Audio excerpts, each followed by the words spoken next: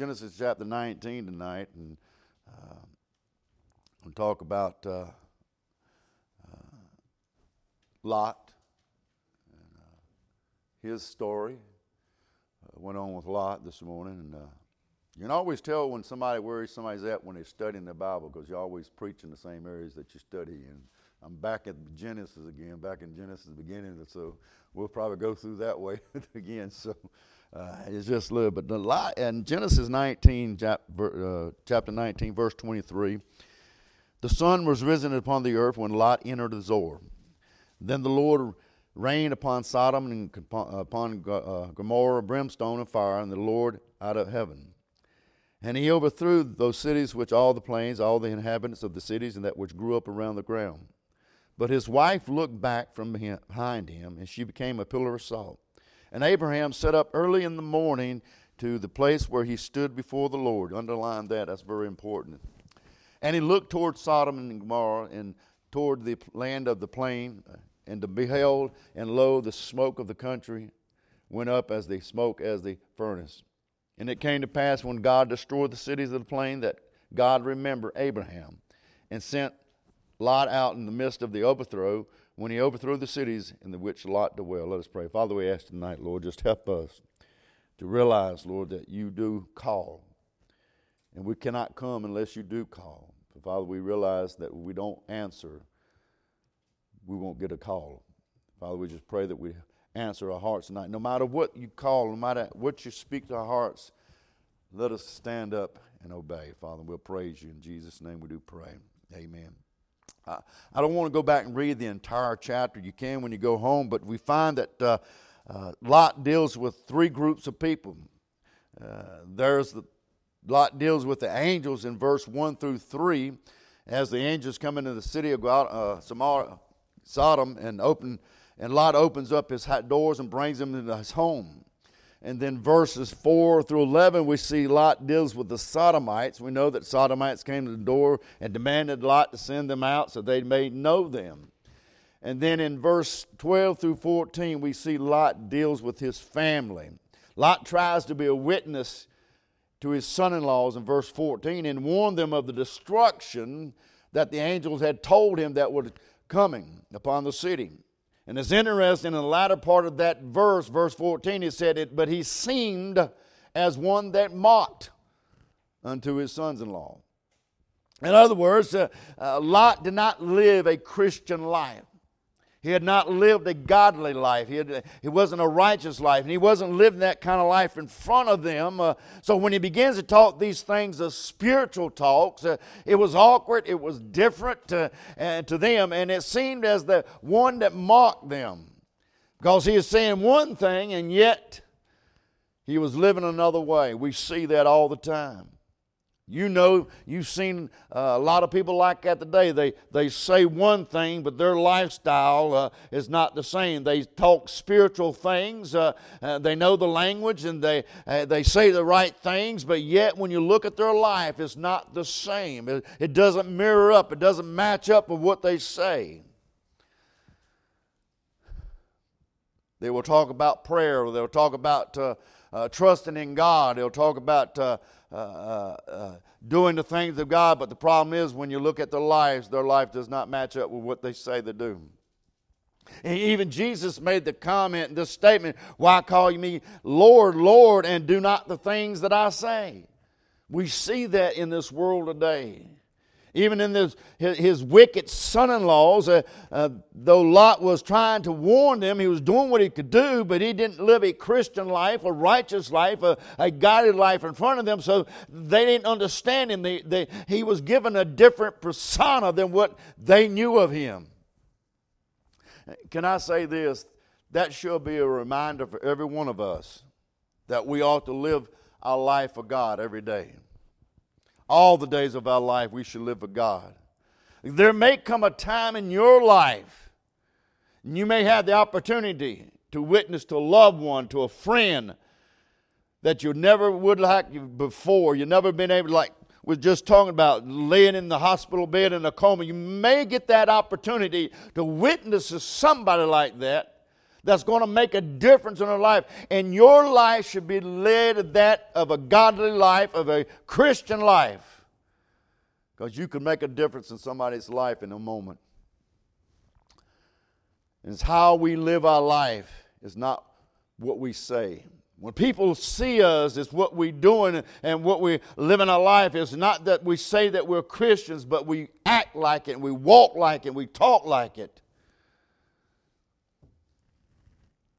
In verses 15 through 17, we see the firmness of these angels. And when the morning rose, when the angels hastened Lot, saying, Arise, take thy wife and thy 2 daughters which are here, lest thou be consumed in the iniquity of the city. And while he lingered, I like that, while the angels are warning him. Let me tell you this.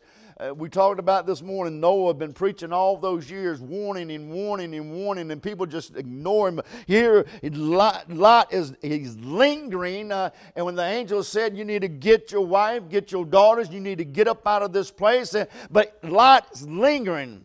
The man said, lay hold upon his hand of his wife, and upon the hand of his 2 daughters, the Lord being merciful unto him, and they brought him forth to set him without the city. We see the firmness of the angels even while Lot was lingering. They gave him a solemn warning. They gave him a solemn witness, and yet Lot is still lingering today. We see the people today, we're telling people today, you need to get right, you need to get a close to God, but we see that they linger. I've got time, I can wait time, I don't have to do it right now. I believe the world today will still linger around. I believe people still will say, I got time. Even if the angels came today and told us, you need to get right now because time is coming. Don't linger when God speaks to your heart.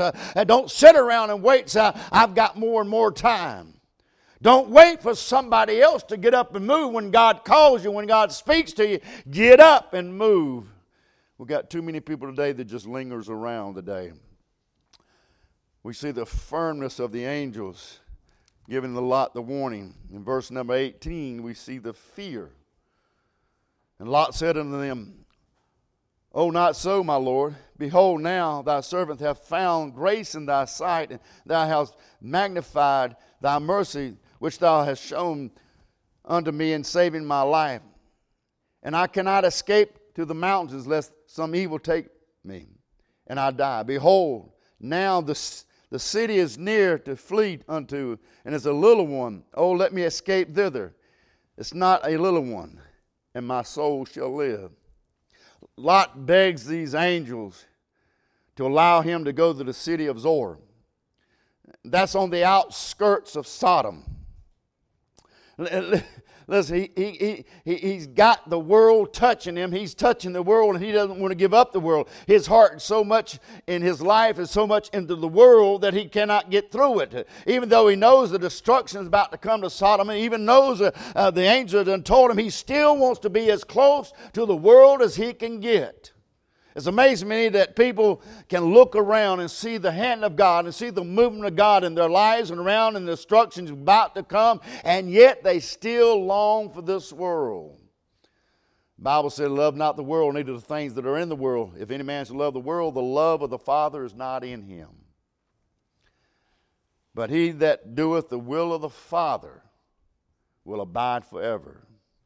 There is so much about doing the will of God. There's so much that we should learn about doing the will of God. It is a very needed and developed passion in our lives for us to do the things of the will of God. But some of us have the passion for the world and the things of the world. And when you have the passion for the world and the things of the world, it will going to lead you down a road of destruction. We see the fury in verse 23. But God begins to pull out his wrath. The sun was risen in the earth when Lot entered the Zoar, and the Lord raised up Sodom and Gomorrah's brimstone and fire from the Lord out of heaven, and he overthrew those cities and all the plains, all the inhabitants of the cities, and that which grew up around the ground. God is raining down his fury. God is the God of mercy. He's a God of grace. He's a God of love. But He's also the same God of love and the same God of mercy, the same God of grace. He's the same God of judgment. The same God that extends the hand of mercy is the same God that's going to bring judgment to this world. That same hand is going to bring the hammer down of judgment of God on this wicked world that we live in today. Those who have not seek God, those who have not turned to God. We know the fear is going. We have to be careful that we don't wander from God. We don't drift away from God. Drifting to something that's very easy can happen in the life of a believer. You say, well, I've been serving God all these years. And let me just say this. It's something that can happen in every one of our lives. We ought to be careful that we don't drift from God. We don't linger around. We don't get out of the will of God. Some people think they've prayed enough. Some people think they've been saved enough. And some people think they've read the Bible enough that it cannot happen to them. We're not prone to wander. The Bible says, that song says, we're prone to wander, we're prone to leave. There's always potential in every one of our lives to go beyond what God has set. We're prone to wander because we're still in this flesh. We need to understand that we still need to seek God day in, day out. If we're not careful, we can wander from God. Noah lived in a world that wicked was all around him. We talked about this morning. But Noah stood for what was right. But if you read that in chapter 6 about Noah, Noah found grace in the eyes of God, and we read about him in building the ark and doing all those things. But 3 chapters later, we find that Noah had planted a vineyard, and now he's drunk and in his tent naked. And if Noah has found righteousness in the eyes of God, and he can wander and he can prone from God, he can drift away from God, then you and I have the potential to drift from God. You never can serve God long enough that you will not wander from God. We see the fatality that happens, verse 26. But his wife looked back and behind him, and she became a pillar of salt. The Bible said that Lot lifted his eyes up and looked towards the water plains there. She lifted up her eyes and looked back at the world that was being destroyed. It was still in her heart. It was still in her soul.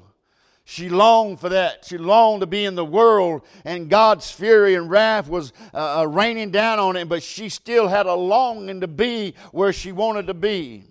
She had rather been in Sodom than to find the safety of God.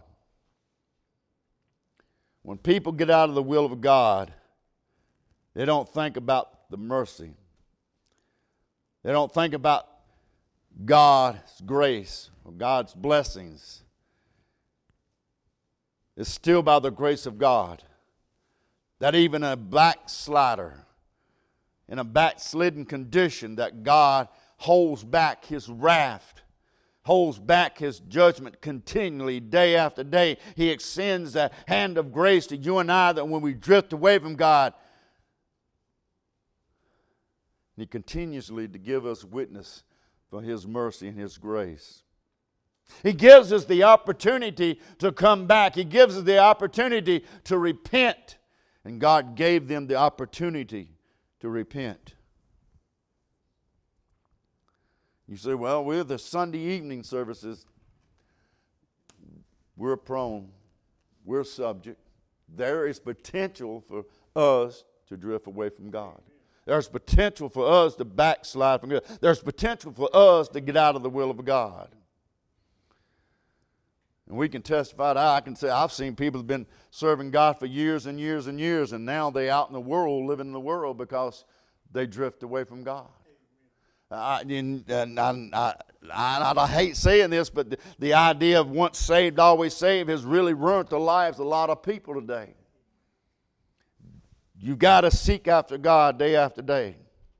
I know those who have sung the songs and drifted away from God. I know some that's preached the Word of God in the pulpits, and they have drifted away from God. You got to stay with God each day. That's why we say you got to get up in the morning and seek Him early, seek Him often, and diligently you seek God. That should be a warning for every one of us, no matter sitting here tonight, no matter how much you pray, no matter how much you read your Bible, there's still that potential that you and I can drift away from God. There's those who will tell you they are saved, and yet their lifestyle is not of a saved person. You know, even if you're saved, you still are capable of doing some things that you could have done before you got saved that you can do after you got saved. You're still capable of doing that. The only problem is you won't enjoy it as like you did before. It won't taste good like it did it before. It won't get you high like it did before because God is condemning you. God is speaking to your heart.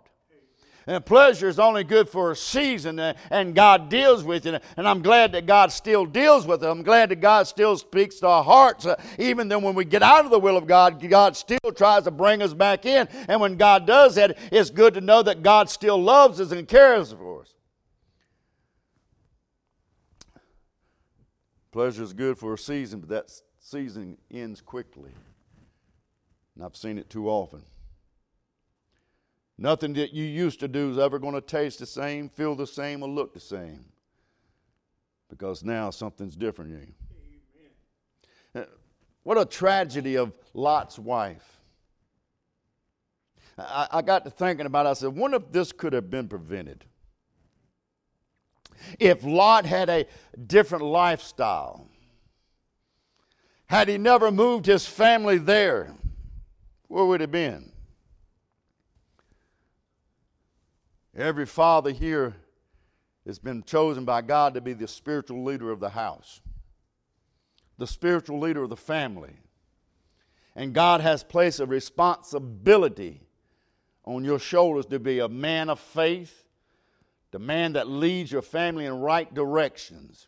We're living in a society today that where men have taken a back seat and they're giving authority over to the women. And don't get me wrong, thank God for the women that are willing to stand up and say, if the man ain't going to do it, I'll take the reins and I'll lead. Thank God for it. But God said man is supposed to lead spiritually in the house. It was never meant for the woman to be the breadwinner of the house. Never meant for that. And for her to bear that load, a woman needs a spiritual man. God has given that authority to the man, and the man needs to step up and be what God has called him to be. We need men that'll stand up and pray. We need men that'll read the Bible. We need men that'll seek God every day. Not just if you're not married or not in a family, but we just need men to become spiritual men. We need men to become spiritual leaders in the church. We need people to pray and lead us in the right direction. Men, you and I have a responsibility to walk with God all the days of our lives because God has called us. And the decisions that you make, listen, the decisions that you make affects everybody around you, especially those in your own house. I have regrets. When I look back on my life and my raising my kids, I've got regrets. I didn't do everything right, and I wished I can go back and reemphasize some things and reinforce some things in my life. But I don't do that. But the decisions that we make have to be the right decisions in our life today.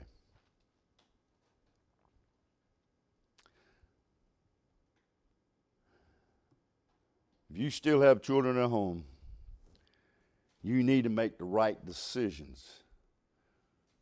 Something that will sink in.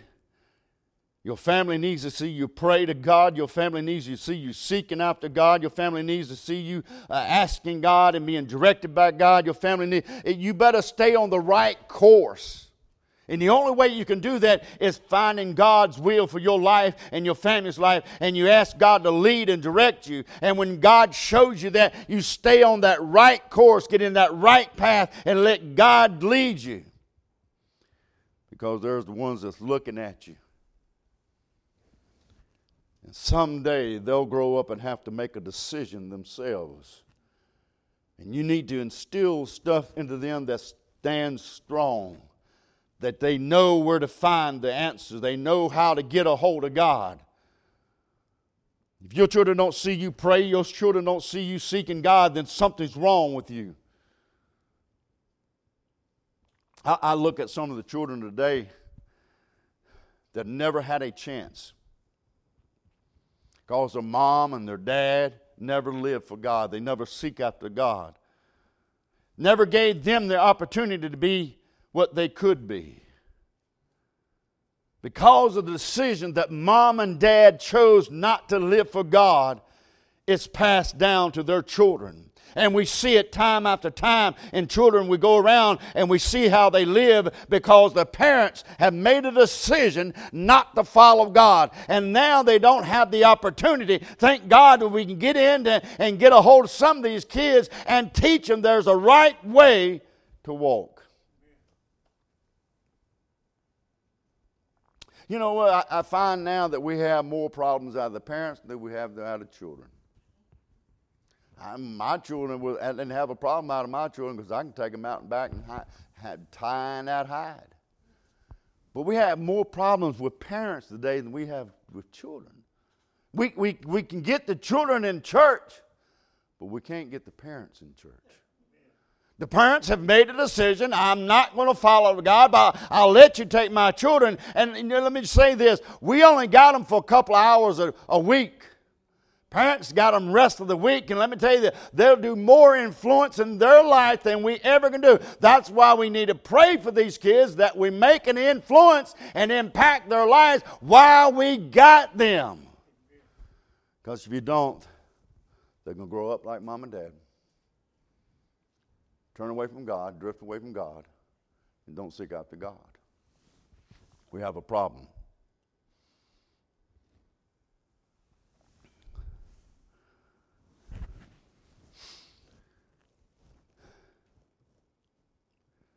Mom and Dad, you need to set the right path. Even when you make mistakes. And let me just say this. As an adult, we don't like to confess our mistakes.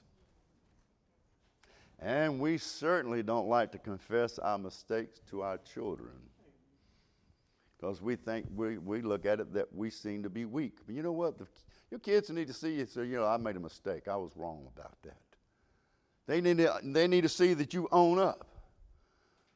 You need to teach them that. We need to teach kids, hey, it's all right to make a mistake, but when you make a mistake, own up to it and ask God to forgive you. You make a mistake, repent of it, and move on. We don't ever want to get into a backslidden condition. And the only way we can do that is to seek after God every day. In verse 27, I told you, remember that verse 27 is real good. In the latter part of verse 27, it said, and Abraham got up early in the morning to the place where he stood before the Lord. Hey, have you ever wondered about this? What if Abraham said, Lot, that looks like a good way to go. I think I'll go with you. Here Lot and Abraham and the whole herd of them go out that way. There'd not been anybody to pray for Lot. There wouldn't have been anybody to pray for Lot. But thank God Abraham was a man that seeked God and looked for God. He early in the morning rose up and went to God. Abraham had a place of prayer, a place where you can get a hold of God. Do you have a place where you can get a hold of God, where you can go in prayer and stand before the Lord?